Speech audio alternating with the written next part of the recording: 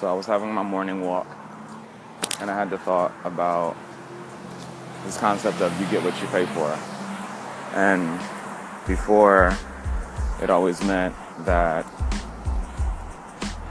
if you pay little, you'll get a little. If you pay more, you'll get more. But after listening to this podcast by Seth Godin, I saw it in a different light.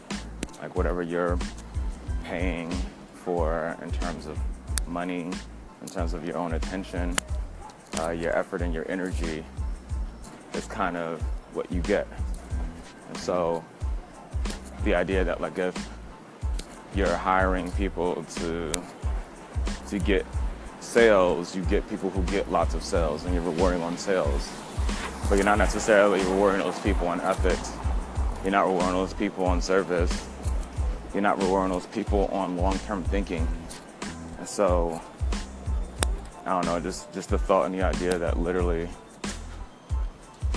the qualities that you're paying for to bring into your company, that you're bringing into your life in whatever way, that's what you end up getting.